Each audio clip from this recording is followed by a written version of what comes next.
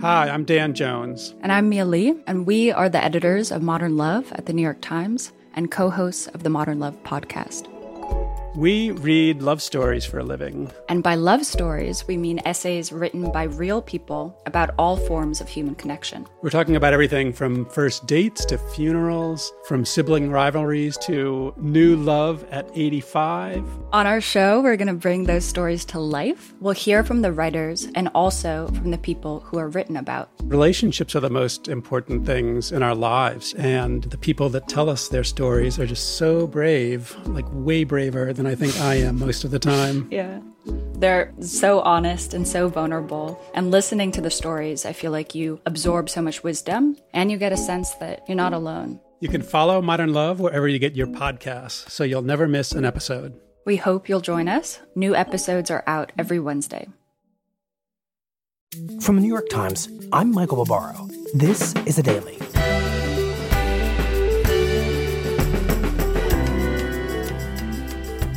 Today, the prosecution's case so far in the closely watched trial of Derek Chauvin, the former Minneapolis police officer accused of murdering George Floyd. I spoke with my colleague, John Eligo, in Minneapolis. It's Thursday, April 8th.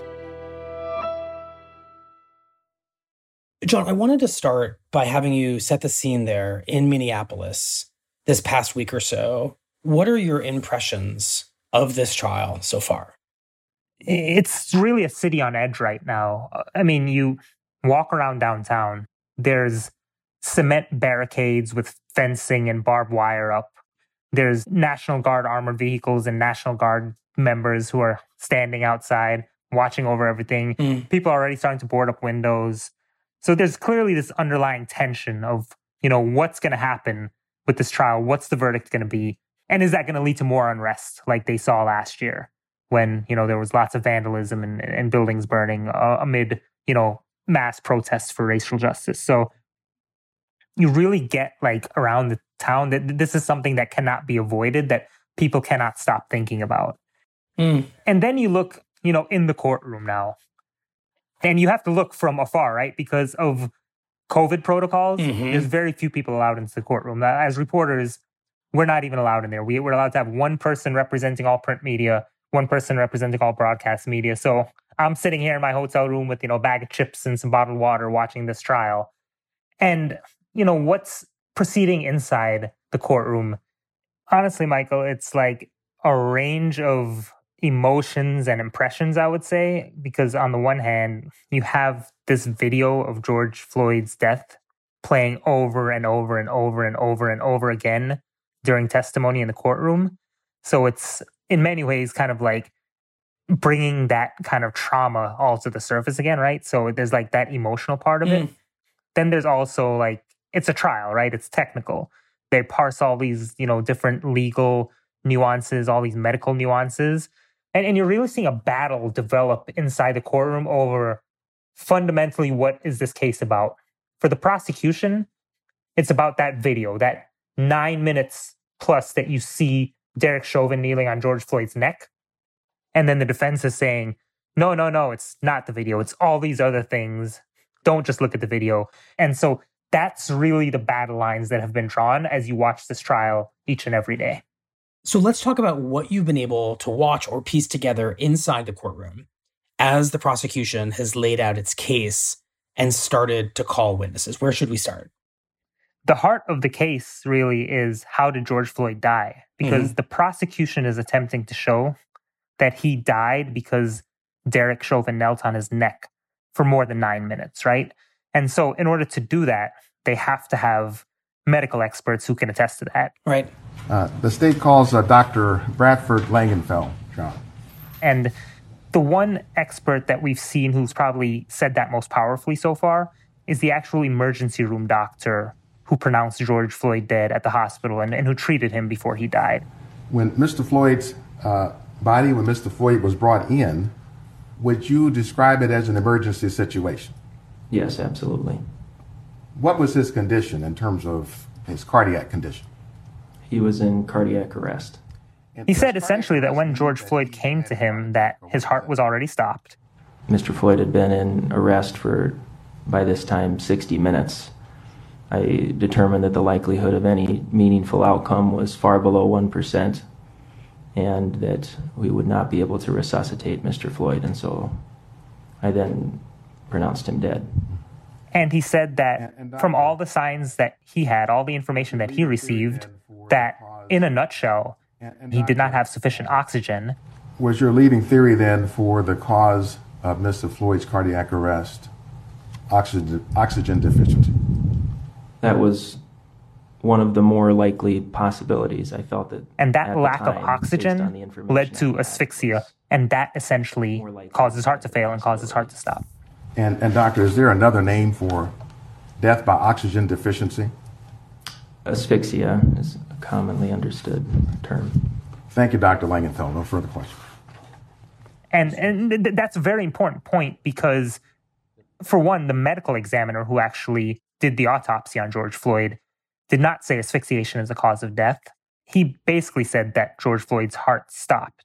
And what the prosecution is trying to show is that it was the asphyxiation that led to that, while the defense, on the other hand, is trying to show that, hey, there were all these reasons for George Floyd's heart stopping, one of them being his drug use, one of them being a lot of the adrenaline pumping through him. So the defense is really trying to paint a holistic picture of George Floyd and his whole medical history and his drug use and things like that, and use that to argue, while the prosecution is saying, hey, no, it's asphyxiation but for the fact that Derek Chauvin knelt on his neck, George Floyd would be alive today.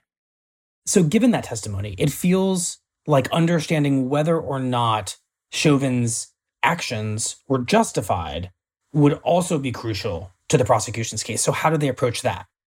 Yeah, so once you get past, the medical portion of it, you have to look at the policing portion, right? Because there are times when police officers are allowed to use force, even deadly force, right?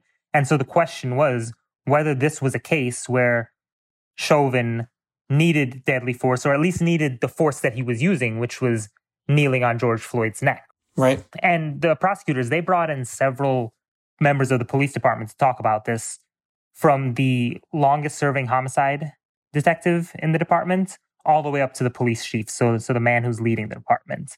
Mm-hmm. So tell me about this longest serving officer from the Minneapolis Police Department. What was his testimony?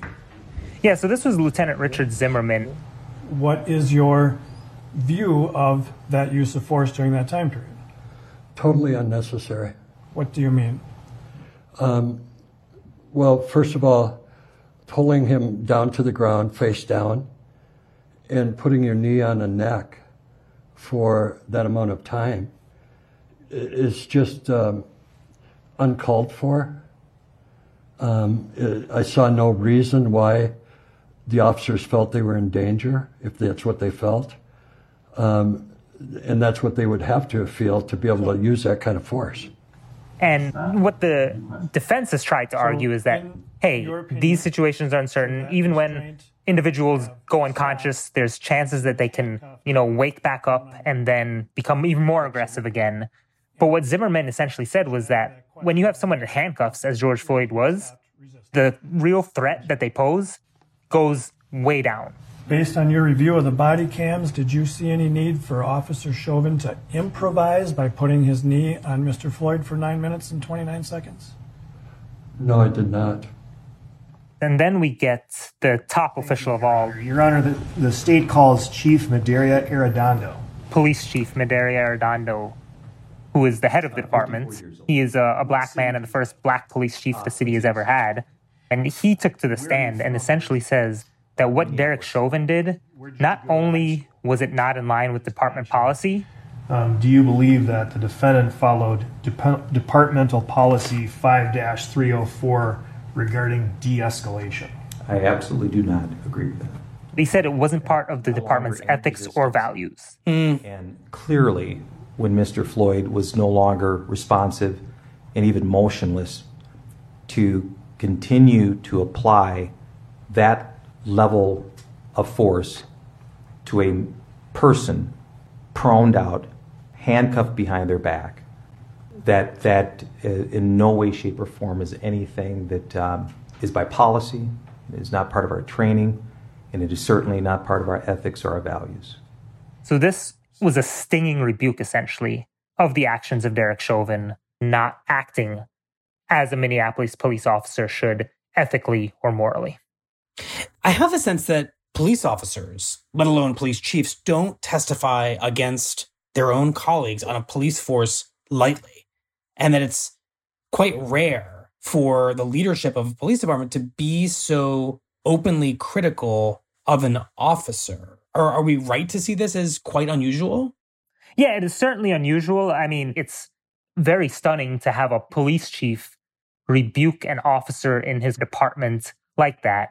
So I think for this police chief, it was also about setting a tone that I will defend my department, but when officers do wrong, I also have to speak up. And some people I talked to afterward said it was refreshing to hear a police chief do that. And it was important in that they hope it could send some sort of broader message to other police chiefs and other leadership of police departments that when your officers do wrong, you will actually speak up and call it out. But I imagine that for the jury, there's a lot of power in hearing the police chief say those things. Absolutely. I mean, this is the boss saying these things. So that is going to carry a certain weight. This is clearly a man who likes the police department, likes police officers, but he still thinks that this police officer was wrong. This was a city that is completely divided over its police department. This is a city where many people are frustrated about policing and believe that what Derek Chauvin did is representative of a larger problem of abusive policing.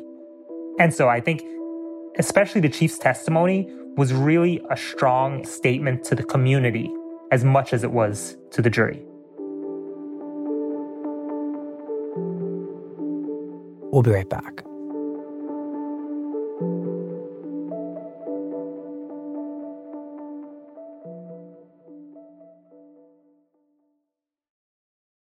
This podcast is supported by Facebook. It's been 25 years since lawmakers passed comprehensive internet regulations, but the internet has changed a lot since then, and it's time for an update. That's why Facebook supports updated internet regulations to set clear guidelines for addressing today's toughest challenges, like protecting privacy, fighting misinformation, reforming Section 230, and more. See their progress on key issues and what's next at about.fb.com/regulations. John, beyond having police officials deliver testimony and condemnation of what Derek Chauvin did, my sense is that the prosecution wanted there to be strong testimony from non-police figures who had seen what happened on May 25th of last year.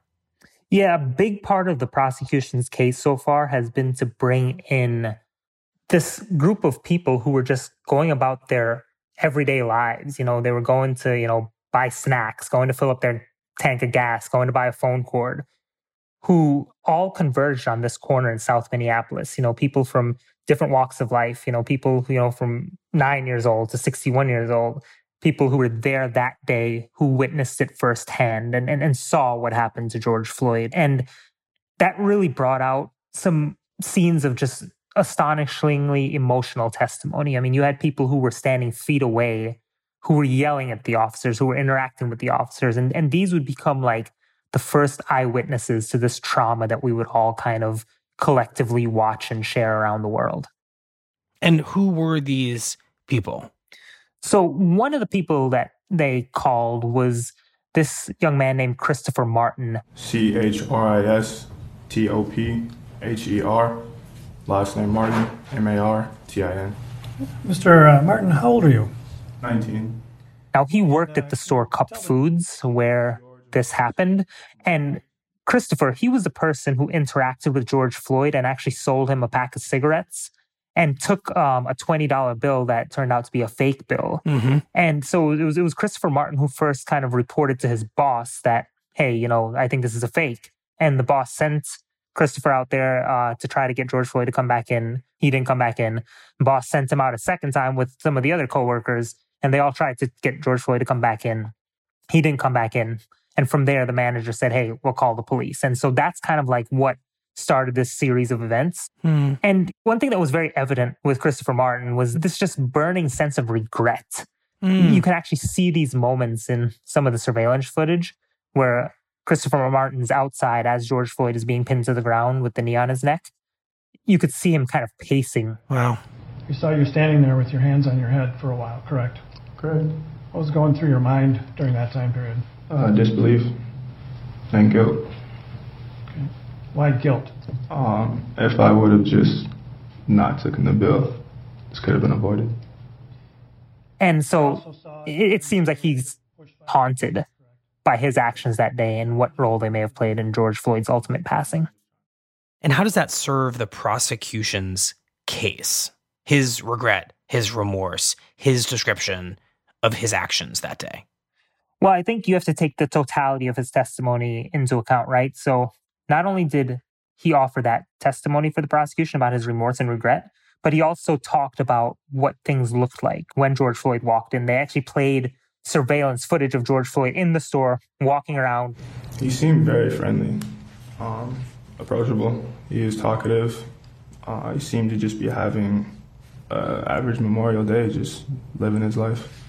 But he did seem high. He said, yeah, George Floyd appeared a little bit high, but he was otherwise coherent. He was joking with people and things like that. So it was in some ways to bring George Floyd to life as like a human being who was going about his day that day. So I think that that's one of the important points. And I think the other important point with Christopher and some of the other witnesses that we heard from is, I think in some ways it's a reminder of how disproportionate Derek Chauvin's response was. Because essentially you had this, at the time, 18-year-old who saw what George Floyd did as wrong, not the thing that, he was supposed to do. Right. But not something that warranted guns drawn police response, pinning him to the ground and kind of holding him down. So I think that is definitely an element that the prosecutors want to put out there about how disproportionate Derek Chauvin's response was. Right. So who else is called to the stand who witnessed what happened as an eyewitness? Yeah, so we also had Darnella Frazier. Good morning, Darnell. Good morning. Are you a little nervous up there? Yes. Who is the young woman, she was 17 at the time, who took that infamous bystander video that was posted to Facebook. And so she was actually with her 9-year-old cousin that day. They were walking to the store to get snacks. And then Darnella mentions kind of seeing out of the corner of her eye, like this kind of police commotion going on in the street. When you walked past the squad car there, did you see anything happening there on the ground as you were walking towards Cup Foods with your cousin? Yes, I see a man on the ground and I see a cop kneeling down on him. Was there anything about the scene that you didn't want your cousin to see? Yes. And what was that? A man terrified, scared, begging for his life. And so she quickly ushers her cousin into the store and then comes back out. She took out her cell phone and hit record like, so many people do. So tell the jury what you observed, what you heard when you stopped to look at what was happening there at the scene. I heard George Floyd saying, I can't breathe, please get off of me. I can't breathe. He cried for his mom. He was in pain. It seemed like he knew. It seemed like he knew it was over for him. And much like Christopher Martin, Darnella also spoke to a real regret and sadness for what she witnessed. Mm-hmm. When I look at George Floyd, I look at my dad, I look at my brothers, I look at my cousins, my uncles, because they are all Black. And I look at that and I look at how that could have been one of them. It's been nights. I stayed up apologizing and apologizing to George Floyd for not doing more and not physically interacting not saving his life. Like, and you could definitely tell that this is something that completely stays with her. That, yes, her recording was a big deal for her to do that, but she felt like, looking back on it, it wasn't enough because it did not save George Floyd's life. And that was extremely powerful. But that guilt is so complicated because, of course, what exactly were these witnesses supposed to have done?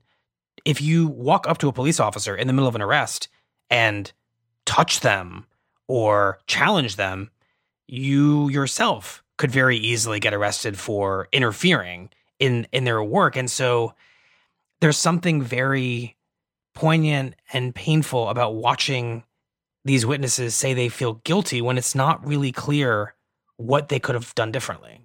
It really raises these questions of like what it's like to be a bystander in these situations and who can police the police. Mm-hmm. Because police are supposed to be the ones who are supposed to stop wrong from happening in some ways.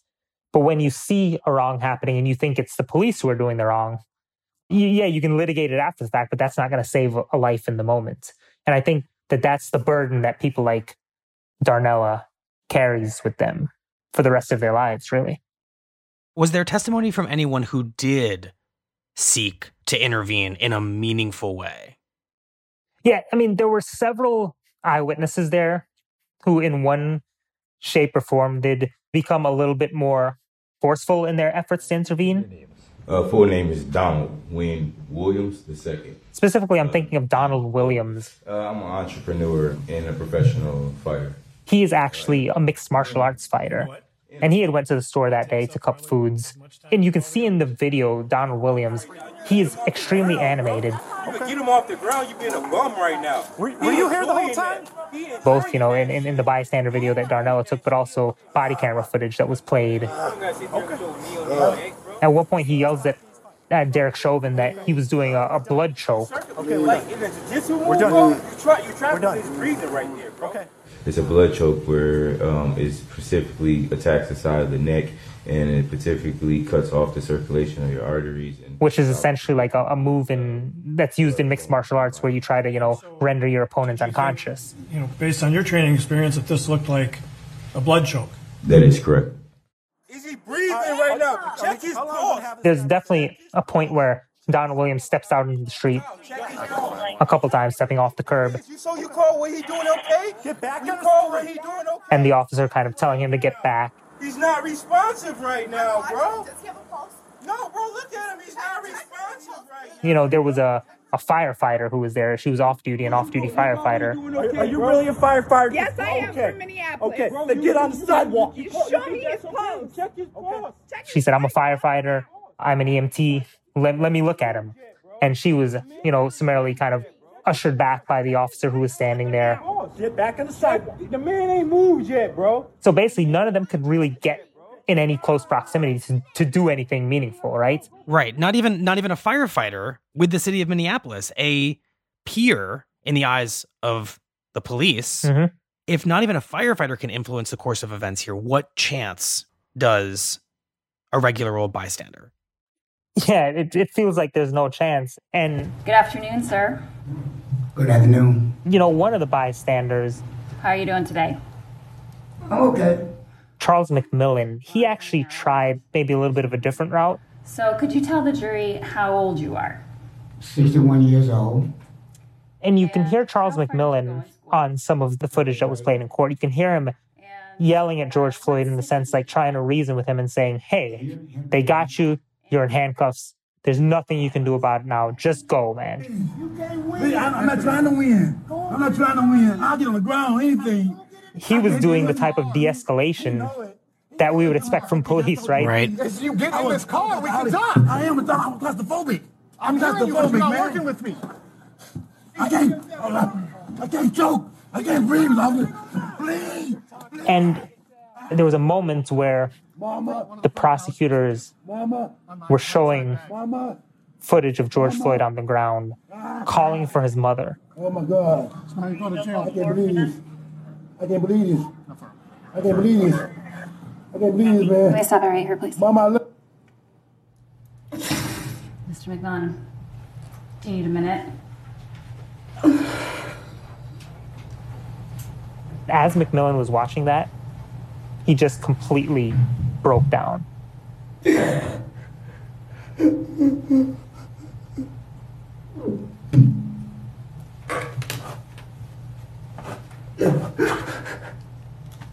Oh my God.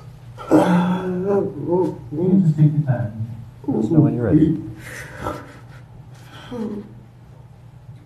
I feel helpless. I don't have a mama either. I understand him. You could see in McMillan's testimony that, like the other folks who were there, he is haunted and burdened by the question of, did he do the right thing? Was there more that he could have done? So by the end of all of this eyewitness testimony, the message to the jury from the prosecution would seem to be that for all of these people, there is absolutely no ambiguity that what they witnessed was wrong. And the depth of that feeling is clearly encapsulated by the trauma and the hauntedness that they're expressing. Absolutely. How does the defense then do they try to rebut what these witnesses have observed and communicated in this testimony? What the defense does is they basically try to reframe this whole view of what the bystanders were doing. They portray them not as people who were desperate to help George Floyd, but as an angry mob that was threatening police officers. Hi. Just have some follow-up questions for you. And he even, went after Genevieve Hansen, one of the witnesses who was there. Right. This is the firefighter. Yeah, exactly. So he asked the firefighter, why were you getting so upset? Like why were you growing so angry? You would agree that your own demeanor got louder and more frustrated and upset.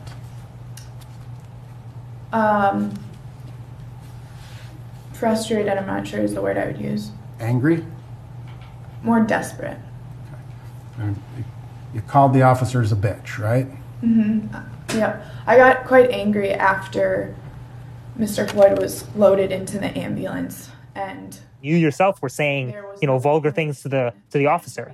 And wasn't this crowd growing angrier and angrier because he wants to drive home that point? And some people were yelling louder than others, right? Right. And would you describe other people's demeanors as upset or angry? I don't know if you've seen anybody be killed, but it's upsetting. So while the prosecution is presenting these eyewitnesses as evidence of how terribly wrong this all went and how guilty Derek Chauvin is, the defense is trying to make the case that that feeling among the witnesses and their reaction on the scene to try to intervene, that dynamic is what made Chauvin's behavior, they say, justified?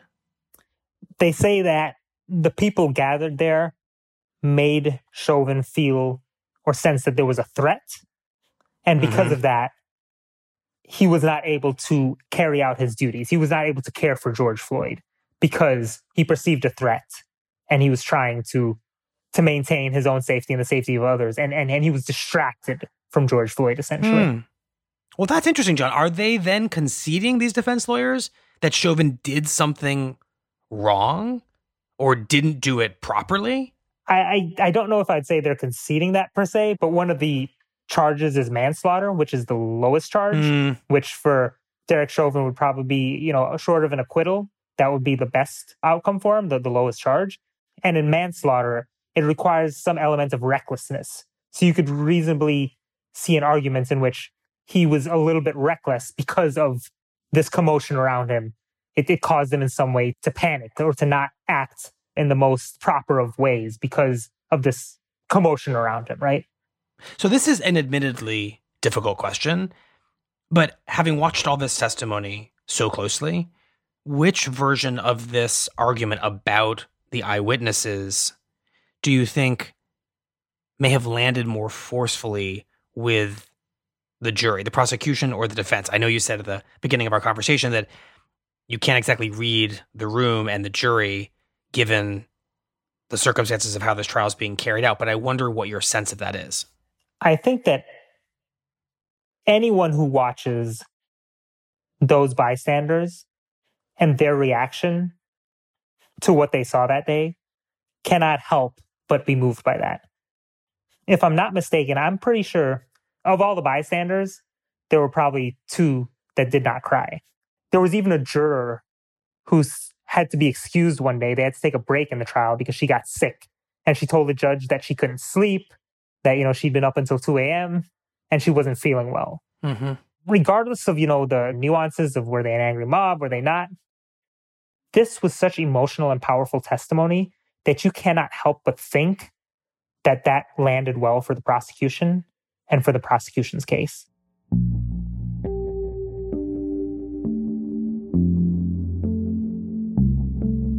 But the defense has been able to, in some ways, muddy the waters a little bit, to make it a little bit more complicated and more confusing.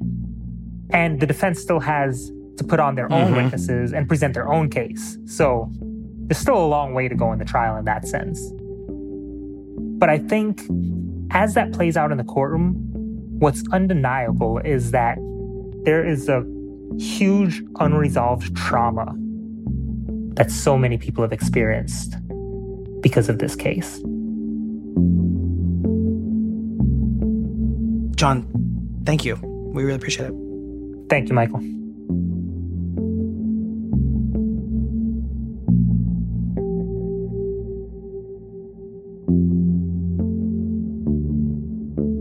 We'll be right back.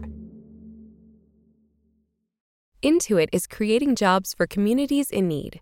For Sandra and Morristown, Tennessee, jobs have led to more optimism and opportunities. What really sets Intuit apart is they truly care about people. If you give someone an opportunity, their life will get better. And being able to see that affect my community in a positive light has been amazing. Learn how Intuit, the makers of TurboTax, QuickBooks, and Mint, is creating jobs for communities like Sandra's at intuit.com/possibilities. Here's what else you need to know today. The Prague, after a very in-depth analysis, has concluded that the reported cases of unusual blood clotting following vaccination with the AstraZeneca vaccine should be listed as possible side effects of the vaccine. On Wednesday, European regulators described a, quote, possible link between AstraZeneca's COVID-19 vaccine and rare blood clots, a move that could threaten the pace of vaccinations across Europe and the world. This vaccine has proven to be highly effective. It prevents severe disease and hospitalization, and it is saving lives. Vaccination is extremely important in helping us in the fight against COVID-19, and we need to use the vaccines we have to protect us from the devastating effects. But the regulators emphasized that the benefits of getting the vaccine still outweigh its risks, and stopped short of advising that use of the vaccine be curbed in the European Union's 27 countries. So far, 35 million people have been vaccinated with AstraZeneca's vaccine, and 18 of them have died from blood clots. But in a discouraging sign for AstraZeneca, Britain has responded by saying it would offer alternatives to the AstraZeneca vaccine for adults under 30. The United States, meanwhile, has yet to authorize AstraZeneca's vaccine for Americans. Today's episode was produced by Jessica Chung, Rachel Quester, and Leslie Davis, with help from Austin Mitchell. It was edited by Paige Coward and engineered by Marian Lozano. That's it for the Daily. I'm Michael Barbaro. See you tomorrow. You know, you could be listening to this podcast on the beach right now, on Amelia Island. Imagine 13 miles of wide-open, breathtaking coastline with tranquil sand dunes and smiles that stretch as wide as the horizon. The breeze is just a little softer, the days are a little brighter, and the pace a little slower. Perfect for your much-needed escape. Discover the Northeast Florida Barrier Island, where the moments are always a little sweeter. Visit www.ameliaescape.com. BlueNile.com.